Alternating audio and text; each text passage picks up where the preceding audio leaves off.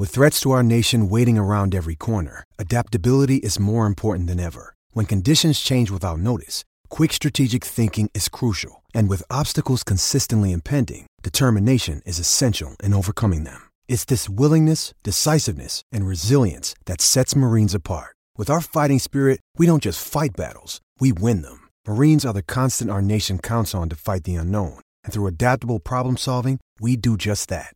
Learn more at marines.com.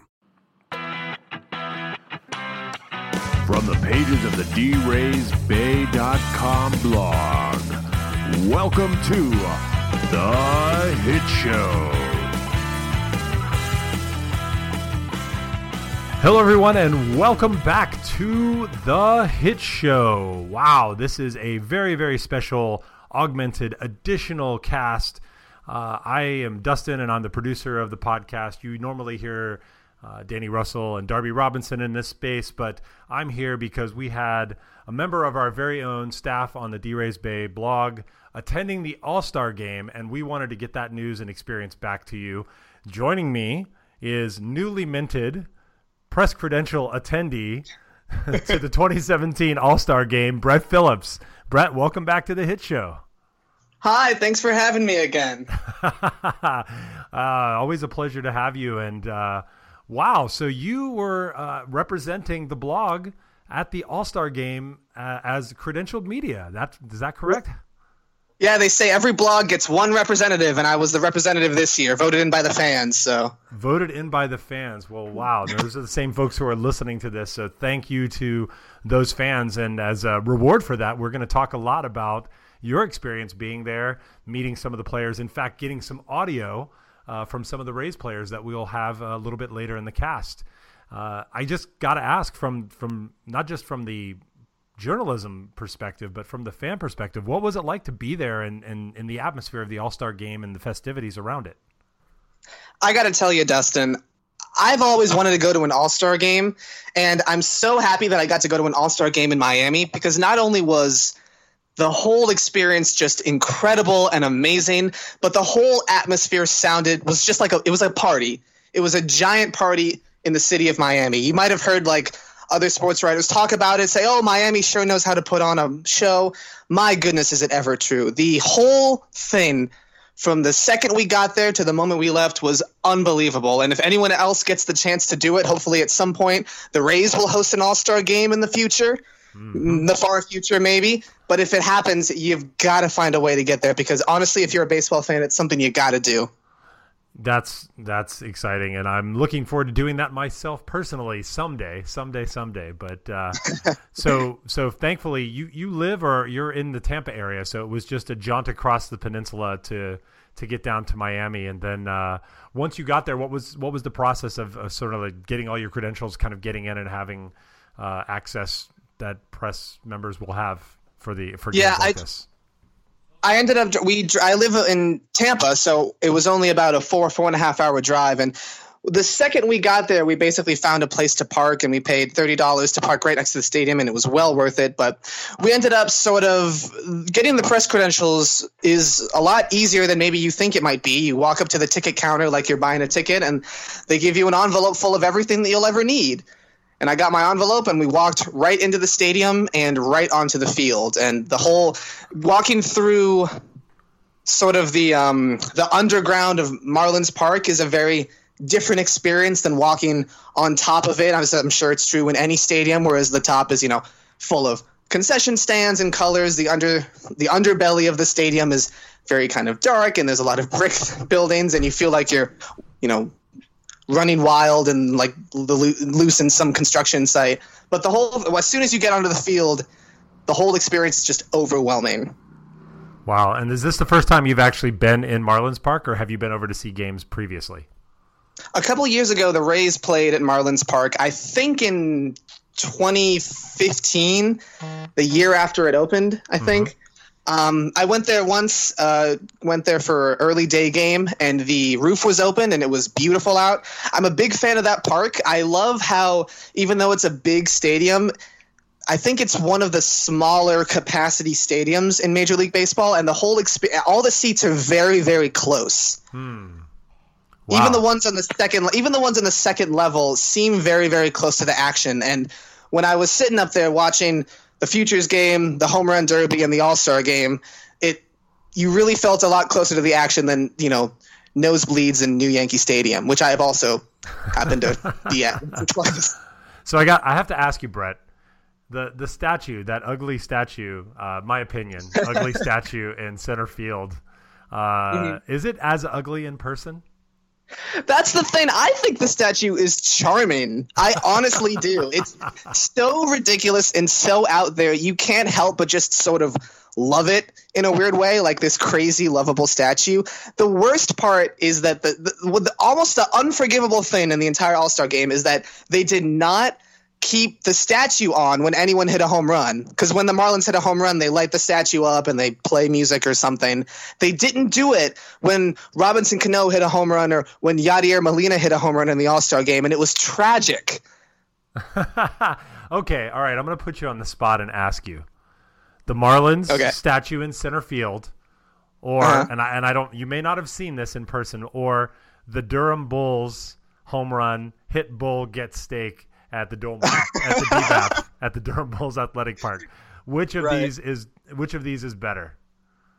Better? Oh my God! Well, I mean, the Marlins. I just have a soft spot in my heart for the Marlins.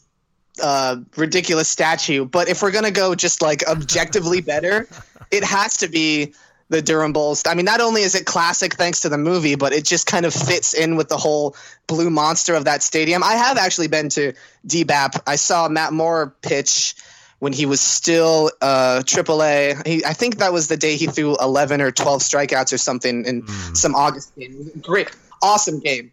Yeah, I saw Will Myers. Sorry, I was going to say Corey Dickerson, but no, I saw Will Myers knock a bunch of them out of that park as well, and I approve of your choice here. Not just from the traditional spec, but also the impact to the Rays, of course.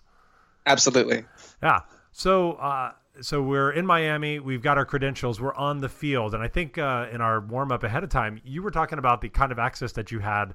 Allowed you to go into the dugout, allowed you to be on the field when batting practice was being taken. What was that experience like? So the batting practice for the Futures game, you put yourself kind of in my headspace. I'm a blogger. I write for D-Rays Bay. I'm standing next to people like Ken Rosenthal, who, these outstanding titans of the sports writing community, and I'm looking around and I see all these people with cameras on the field at the Futures game, and I'm trying to make myself as small as I possibly can.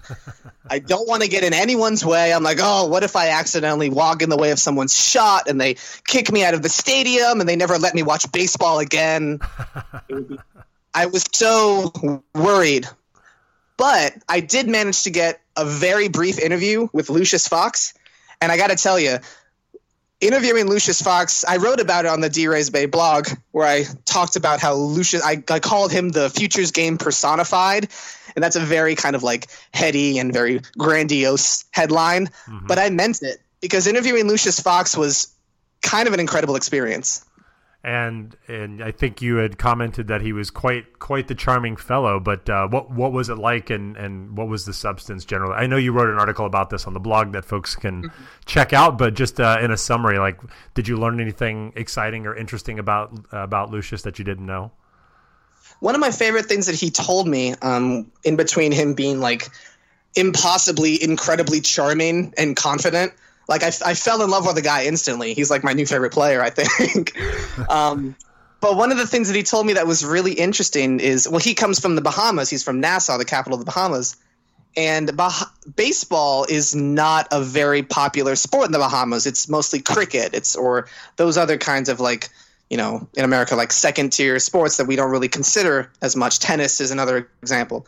Not that I'm calling tennis second tier. I don't want to insult anyone on like Wimbledon week or whatever, but definitely it's not any of the big four. And Lucius Fox told me that he had never heard of the game of baseball until he was in physical education in, I want to say, elementary school. And his coach was trying to get a baseball team together. And he said, "You, Lucius, go play third base." he tells me he never played the game before, but as soon as he stepped onto the field, he said he loved it. He fell in love with the thing, and he likes playing third base, and he wanted to do it he wanted to push himself and do it for the rest of his life. That's what he told me. Wow, that's amazing. And to think that somebody would come to the game that late, considering how players start so young in the U.S., that's amazing. That's really incredible that he's actually made it as far as he has, and speaks to his talent and potential. So that's outstanding. So you mentioned that you were at the Futures game, the Home Run Derby. Of course, you were at the All-Star game. Let's start and talk a bit about the Futures game. Brent Honeywell pitched in that game. What was that experience like, and what was the experience of watching Honeywell pitch in that sort of a setting like for you?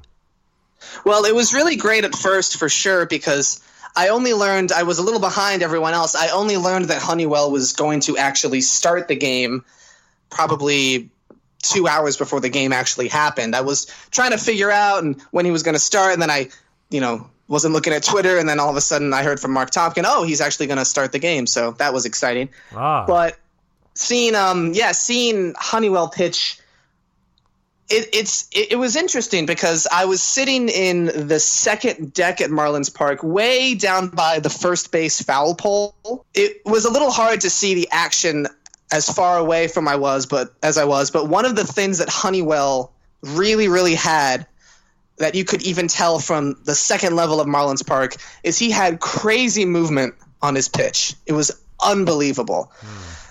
I want to say that Honeywell started the game, at least on the gun on the park, he was at I want to say 98 or 97. He was amped up. Honeywell was pitching like crazy. And I didn't actually see the famous screwball until later on, but you could see even from the second deck the kind of bite that his slider and his changeup had. It was really incredible. Big league players like Yoan Moncada were swinging through it. Wow. That's outstanding. And he did admit, actually, I saw one of the interviews where he did admit to throwing the screwball at least once, and looked quite impressive. I'm really excited to see him come up for the Rays and pitch at the big league level. And one of the things. Oh, sorry. No, go ahead. One of the things that Honeywell said that I thought was really interesting after the game when we interviewed him, Mark Topkin asked him, "Hey, did you throw that screwball?" And he said, "Yeah, I threw it once. I only threw it one time because I knew it wasn't going to look any better than it looked right there on TV. So I figured I would just let that lie." It's funny. He's got an air about him, and you can kind of pick that up when you see him interviewed. He's pitching with a lot of confidence right now, and I think that we need to see that kind of stuff from our up and coming players. Yeah, I love how he has the mindset of a bulldog, even though he hasn't even set foot in the majors yet. It's really exciting to see. He's just fun. He's like a goober. Well, how do you mean? He's just this. I mean, when we interviewed him, he was just very friendly. He was making jokes. He seemed very confident, and it's a different kind of confidence than. It's not arrogance. It's confidence. He's comfortable in the setting that he is in right now. He doesn't look overwhelmed by everything. Surely, pitching in the Futures game is probably, well, I can't say surely, but it's got to be one of the most stressful and one of the biggest crowds that he has pitched in front of, and he took it all in stride, and he wasn't overwhelmed by the whole thing, and it was to have a pitcher in your staff that is fine with these big moments is, I mean, it's always a great thing. Mm-hmm. Yep, I think you hit it on the head there. Now, I know that they have focused media days where all of the players are available to the press to be interviewed and to basically kind of have discussions. Maybe people are asking them about how they're enjoying the experience of being at the All-Star game, etc. And before we came on the air, we were talking a little bit about how you got into position to get your interview. You might tell us the story. Yeah, so the way that they do it is they have the NL All-Stars interviewed first, and then they clear the field, and they do the AL All-Stars next. I didn't really have many questions for any of the NL All-Stars, but one thing that I really wanted to do is to get interviews with Corey Dickerson and Chris Archer. So as soon as we got onto the field for the NL All-Star interviews, they basically told everyone, all right, press, clear the field. Please get off the field so we can switch the signs around and move players. And I went, oh, geez, I don't want to have to wait in line behind all of these capital J journalists, all these sports writers. I'm going to sneak in behind the left field foul pole and wait it out in the bullpen. So that is exactly what I did. I went behind the I technically cleared the field, so I obeyed the letter of the law, if not the intent. And I went into the left field bullpen where there was a guard kind of standing there, and I didn't immediately get ushered out. So I thought, this is probably fine. But one thing that happened right after that, I can only presume, but a lot of sports writers must have seen me walk into the left field bullpen, and people started following me. And before long, we have this steady stream of reporters and cameramen walking into this giant cavernous bullpen, and there's a lot of room in there. And I saw, and it's hard too because I don't know if you have ever seen it, but the door to the bullpen when you walk onto the field is not very wide. It's about the width of two of me standing side by side. So I'm kind of like, people are walking past me to walk more into the bullpen, but I'm standing right by that door on the inside, and I'm trying to get myself as small as I possibly can as guys from Fox Sports 1 walk in with giant cameras and reporters are all dressed up. And I'm like trying to squeeze my way in here, and no one's telling me to move, so I'm like, I'm not going to move. So that's awesome. It was good. It worked out well, and after 20 minutes of that, I was able to walk out onto the field before any other person. And I made a beeline for the Tampa Bay Rays section over on the other side of the field. So that was good. That was my one scoop of the day. Yeah, sounds like you exploited ballpark inefficiencies in the same way that in a Moneyball context. And waiting is the extra 2%. The extra 2%. That's right. The extra 2% of the ballpark. And so you actually got to speak at length with Corey Dickerson. I did, yeah. I got to talk with Corey Dickerson. It was funny. Corey Dickerson, we were the first ones to walk over there and actually talk to him, and it's pretty easy to see. You know, he's a Major League Baseball player. He's been in high pressure situations before, and he wasn't completely overwhelmed with it all like I was, but you could tell he was looking around, being like, "Man, how in the world did I get here? How did it happen?" Yeah, so similar to your feeling when you walked out onto the field after getting your credentials, right?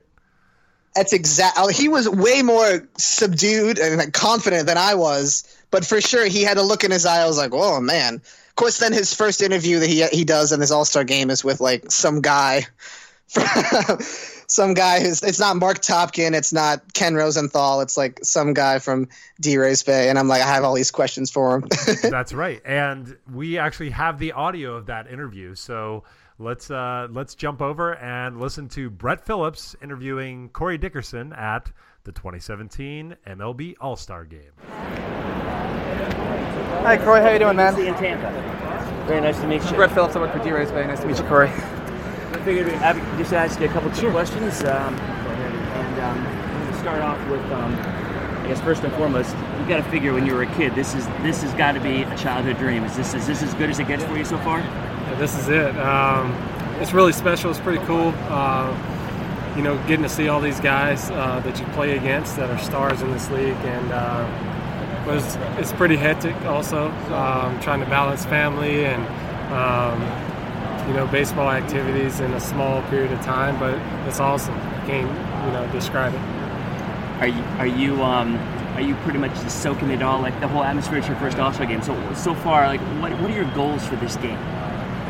The goal is to have fun with these guys and really get to know them, pick their brains. The best players are at my disposal to talk to and get to know. And have fun.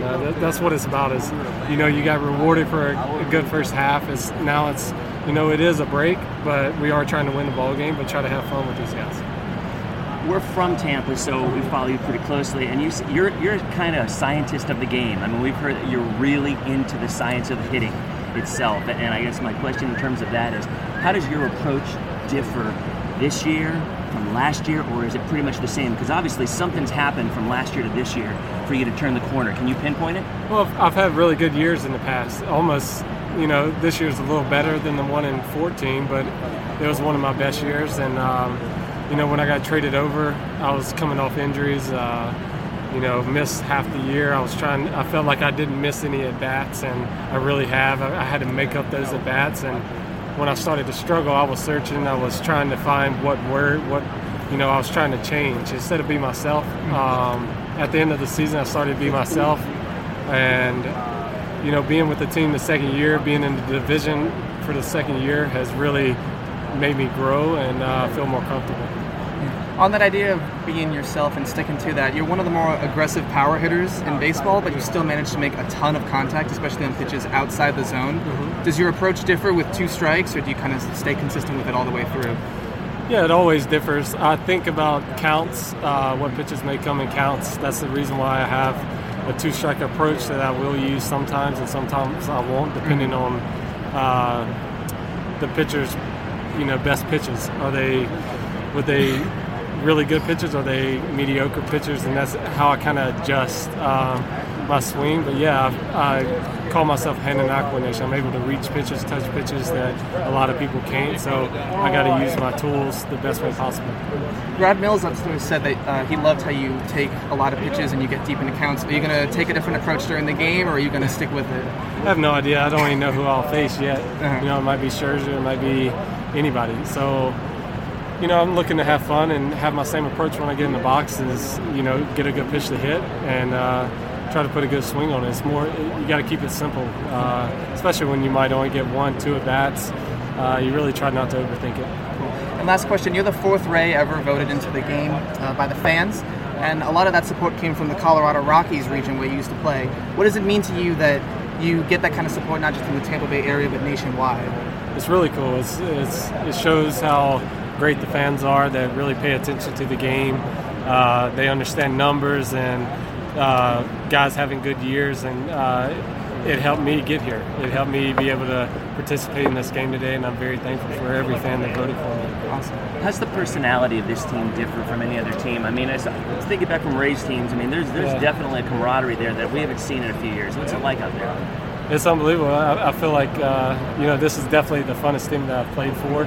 And I think it's because we all know each other from another year, but we keep adding guys that fit to our mold, and we're really good friends inside the clubhouse, and it really shows on the field. We play well together. We're not scared to call each other out, and I feel like we can grow on that and keep building. Man, Brett, outstanding work. I gotta say, you asked the hard questions. Corey Dickerson was a super cool and awesome guy. And any final comments about the experience of getting to chat with him for a bit? Just that he was very friendly and very open to the kind of little more insidery questions I asked him about, like, oh, you're aggressive, but also you make a lot of contact, and he took it in stride. And he was just a very, very friendly guy. And I hope that I don't sound as scared on the phone. I don't sound as scared in the interview than I felt. So awesome. So then after that came one of the big events of the weekend. Obviously, the game is the crown jewel, but the Home Run Derby, something that people had been looking forward to since Madison Bumgarner last season had indicated his interest in participating in the Home Run Derby as a pitcher. And I got to ask, so tell us about being at the Derby. What you saw, and just what it felt like to be in that building. Yeah, I gotta say, out of all the 3 days, the Futures Game Day, the Home Run Derby Day, and the All-Star Game Day, by far the Home Run Derby was the best one of the 3. I had not only were there so many narratives to talk about and so much to write about, but I just had the most fun as a fan. The Home Run Derby was incredible. One of the coolest things about where we were sitting when we were sitting watching the Home Run Derby, we were on the second level, and we kind of had like a perpendicular view to the outfield and the batter. We were sort of at a 90-degree angle from everyone. So have you ever seen the home run tracker where you've got the guy hitting the ball and it says, oh, this is the exit velocity and this is the maximum height and this is the total distance that you have that the home run goes? Mm-hmm. Yeah, sure have. Every single home run that we saw in the home run derby basically looked exactly like that because of the angle of the seats that we were at. Wow. That's pretty incredible. So you kind of could tell off the bat, for the most part, how far something was going to go, how hard it was hit, even how high you were going to get. The perspective that we had from those seats were amazing. I mean, people will talk about wanting to get outfield seats in so you can catch something for a home run derby. Maybe you'll catch a ball. Maybe you'll catch a ball Aaron Judge hits 500 feet. But if you want to get the best overall view of the action on field, there's nothing better in the world than like those first base or third base second level seats. Mm-hmm. And what was there any surprises to you? I mean, obviously everyone wanted to see what Aaron Judge was going to do, but a lot of really amazing hitters there. Justin Bauer actually represented himself pretty well for the home crowd in the first rounds as well. Yeah, Bohr was amazing. Yeah, he drew kind of a hard first round against Aaron Judge, and I feel bad, but at the same time I don't, because Bohr went first, and he went on a run of just hitting consecutive back-to-back home runs. I want to say he hit 6 or 7 to right field, and him playing in his home park, the entire stadium was absolutely electric. It was incredible, and I don't know if you saw, but Bohr, if anything, should be like a WWE hype man if he retires at some point, because he was getting the crowd pumped up during his timeout. He was waving his arms and telling people, yeah, let's go. And everyone responded. And it was incredible. And he ended up with, I want to say, 22 home runs? I lost count after 20. It was just the whole incredible experience. Yeah, it was pretty amazing. You'd think he'd know how to hit. And to your point about him being the hype man, I caught so living in San Francisco, the Marlins were here just before, and I caught the game. And Bohr was making fans in the crowd by chucking baseballs up into the second and into the third levels to the fans in between innings. So, and he was trying to get people excited. He was playing to the crowd. In other words, it was no surprise to me to see him in that kind of a context on the TV for the Derby. So.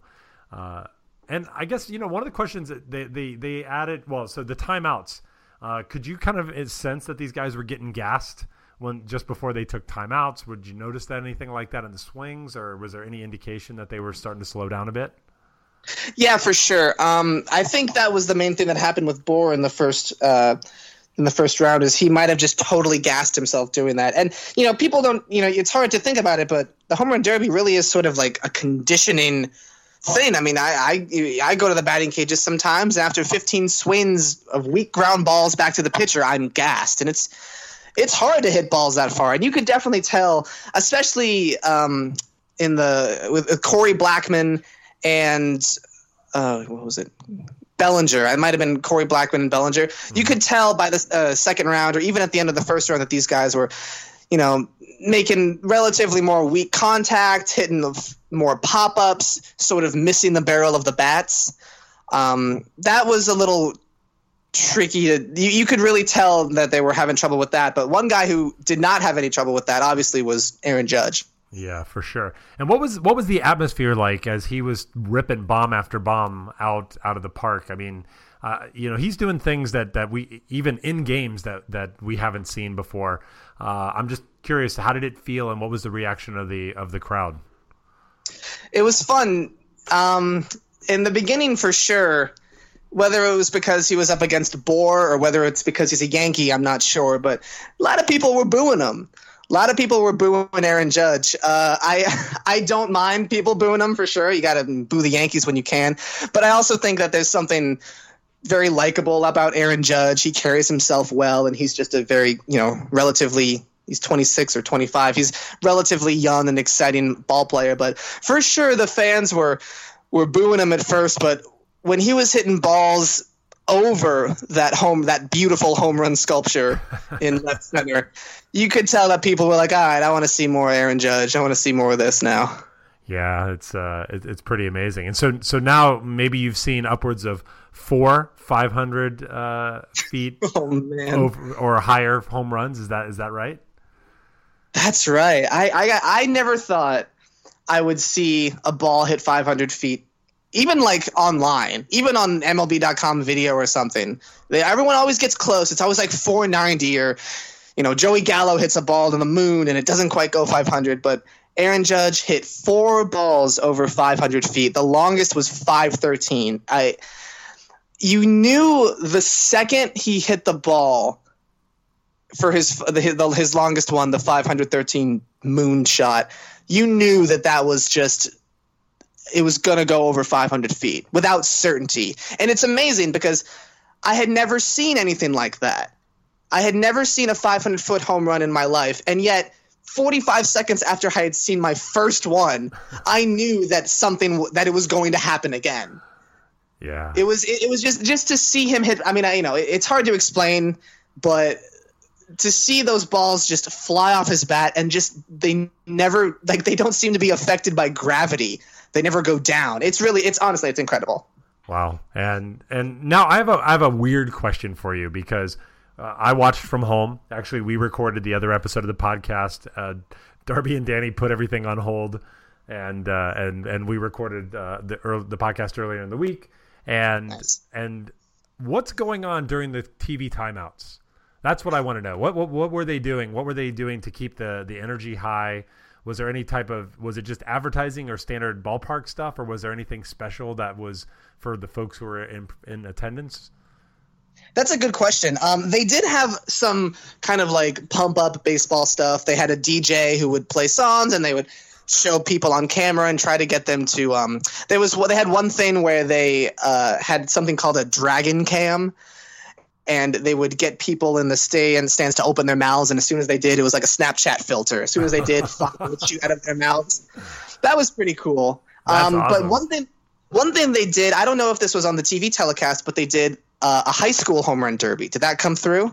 I did not see that. Maybe there was a couple clips of it, but okay. Yeah, they were using aluminum bats. I think I saw that.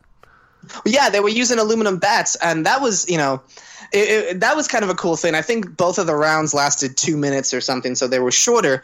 But it's funny to go from monsters hitting balls 440 feet with wood bats to see like high schoolers who have tons of power, like smacking balls with aluminum. I mean, I don't know if you've ever really sat down and watched the College World Series, but the pings, that ping sound is very.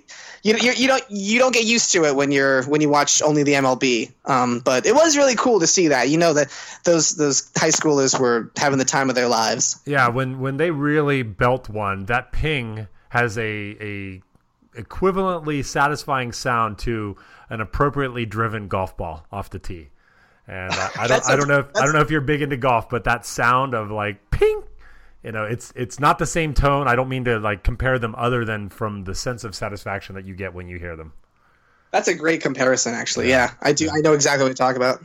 Cool. So any last thoughts here on the Derby? Just that the Derby was by far the best of the three things. I mean, you've seen an All-Star game on TV for sure, but seeing the Home Run Derby from a different perspective than a TV perspective, you don't have to deal with announcers if you don't like that. You just get to see home run balls in their purest form. You can see them at like a perpendicular angle and be surrounded by this electric Miami crowd. Honestly, it's one of those things that I might even, credentials or not, I might be going to Nationals Park next year to watch the Home Run Derby. So awesome. Okay, well, so I guess let's move on to the All-Star game itself. Nice. Obviously the highlight, one of the highlights of the event, the main reason why we're there to watch the best play against the best. Now they've kind of moved us back. There's the rule change, making the All-Star game not count as the home field advantage for the league that takes this down. A good thing. Yeah, I think generally some fans don't think that's a good thing, but when you've got Rest in peace, Jose Fernandez, giving David Ortiz pitches to hit last year, or Adam Wainwright grooving pitches to Jeter. It kind of reinforces the exhibition and just sort of the celebration of these awesome players in this awesome game, as opposed to trying to like get them to grit their teeth and try to eke out a win. But nevertheless, this game actually ended up being ridiculously tight. It did. Yeah, it really did. It was a real pitcher's show for the first 4 or 5 innings or what have you. Yeah. Chris Sale is, a dynamo. He's incredible. And Max Scherzer, I mean, those two guys are wonderful. I do remember, wishing that there had been a little more offense, especially in an all-star game.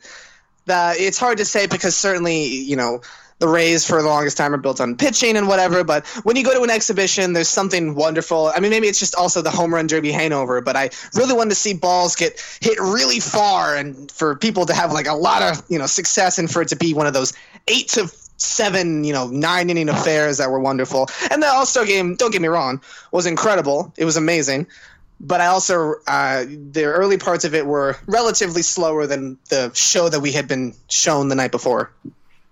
Yeah, and did you by any chance see Nelson Cruz stop the game when he posed for the photo with Joe West?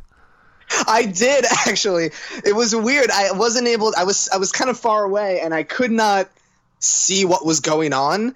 I thought that Nelson Cruz and Joe West were just, like, having a nice conversation.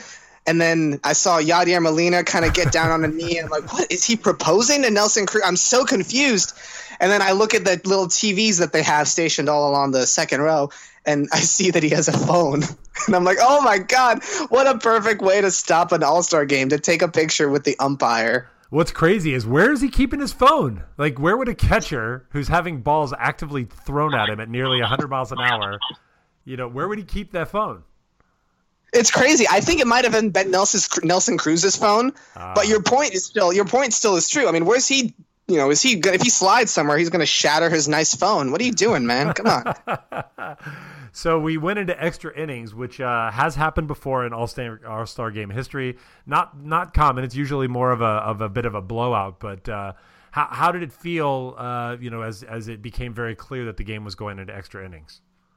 You could kind of tell that the crowd was not antsy by any stretch, but I mean, kind of confused, I guess. I had never seen, personally, I've never seen an All-Star game that has gone into extra innings. I know plenty did, but I've never actually, sat down and watched one that did. And I remember thinking, I had this moment where I was like, they don't stop the game after 9. They're going to have to go extra innings. But then what if they run out of pitchers? Who's going to pitch? Is Chris Archer going to pitch 2 innings? I don't want him to pitch 2 innings. It's his bullpen day or something. And you can kind of get that sense from the people in the crowd. They were like, there was this sort of I can't really explain it other than just sort of mimicking it. There was kind of this like, this general. I'm sure that sounds great on the podcast. Yeah. But there was this sort of like unease, like, is this really happening? Is this what we're going to get today? And then I think when the final out in the bottom of the 9th happened, everyone was like, well, now what do we do? There's even more baseball. Yeah, usually people are cheering for free baseball. Yeah, it was interesting. And I remember thinking, too, the game is, it's a 10-inning game, but I think it ended around – it was about 3 hours and 10, 20 minutes, and that's shorter than the average Rays game this year. Yeah, and we didn't have any of the particular time-saving devices that MLB is evaluating present in this game. But, it seems like it moved along pretty quickly, and that includes all those timeouts for TV commercials. Yeah, it definitely was a faster All-Star game, which I did appreciate. Some of that certainly was the relative lack of offense, even though there were 2 home runs, of course, in the game. But yeah, all in all, it was very, very smooth. One thing that happened too that was very surprisingly powerful was the stand up to cancer portion during the after the. Boy, I don't know which inning it was, but towards the end of the game, surprisingly moving. Everyone, I'm sure it was on the telecast, but everyone, if you had it either stood up or held up a piece of paper that said who someone in their life that they had lost to cancer. And the whole stadium kind of just went silent. It was almost as though everyone was taking a moment of silence for someone who had died, which of course is what many of them were doing. And it was surprisingly powerful. When people stand up in a baseball stadium, it's usually because something wonderful happened and they're cheering, or because it's the national anthem and people are singing or people are paying respects or what have you. But to see everyone stand up and be silent in a sold out crowd in a Major League Baseball game was eerie, but in a powerful way. Yeah, definitely in a powerful way. And to close this out on a positive note, speaking of standing up, what was it like to be there for the 7th inning stretch? That was nice too. One thing they teach you in the auxiliary press box, though, is in the press box, which I learned and then had to unlearn in the home run derby. But they tell you not to react to the game, which is very difficult. Certainly, it makes sense. People are doing their jobs and they want to have an easy sort of work environment. But I mean, it's difficult when Robinson Cano hits a 10th inning home run to put the AL on top, and you kind of let out an involuntary "woo!" Oh, sorry everyone. Oh my gosh, like it, you kind of get that sort of thing. But yeah, it was the press box was good. Most people in the press box did not stand for the 7th inning stretch, which I feel like is a baseball crime. Don't you think? I think so. I mean, yes, you're a professional there. You're there to journalize what's going on and to cover the event. But there's something deep in, I hope, most of those journalists' hearts that made them want to cover baseball. I mean, some of them might be there through lack of choice or otherwise, but deep down, maybe they're not fans. I mean, I've heard the guys from Fangraphs, and I've heard, of course, Keith Law talk about not really being a fan of baseball, but not a fan of a team, and I can understand that mindset. But really, it's the 7th inning stretch. It's take me out to the ball game, and you really, I think you can make a little break in your armor for a couple seconds just to think about the game and appreciate the moment.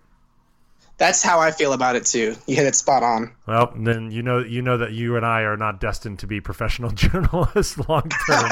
I am not going to be a professional at anything, I'm afraid. Awesome. Well, Brett, any closing thoughts about your overall experience at the All-Star game? Anything that you want to say as we wrap up here? Just the chance to be able to go onto the field for batting practice and the chance to see one of the greatest home run derbies probably that's ever happened in the history of the game. It's something that I'm never going to forget. And if you get the chance to go out to an All-Star game, I know it's very difficult and not everyone can just do that, but if it ever crosses your path and somewhere down the road, I cannot recommend it enough. It's one of those things where everyone's having a good time. It's a wonderful experience, and everyone is there just to make you happy and just have a wonderful. It's a great experience. It's baseball almost at its purest. Fantastic. Well, all right. Thank you, Brett, for repping the blog and of course Tampa Bay and all of the Rays fans who listen to the Hit Show. We will be back next week at our regular time, covering everything with the Rays, and Danny and Darby will be back, and perhaps another time in the future, Brett and I will rejoin. So that's it for now, and we'll see you next time on The Hit Show. The Hit Show is produced and engineered by Dustin Klingman. Make sure to check out all the newest and latest news about the Rays on draysbay.com. Check us out at draysbay on Twitter and, of course, draysbay on Facebook.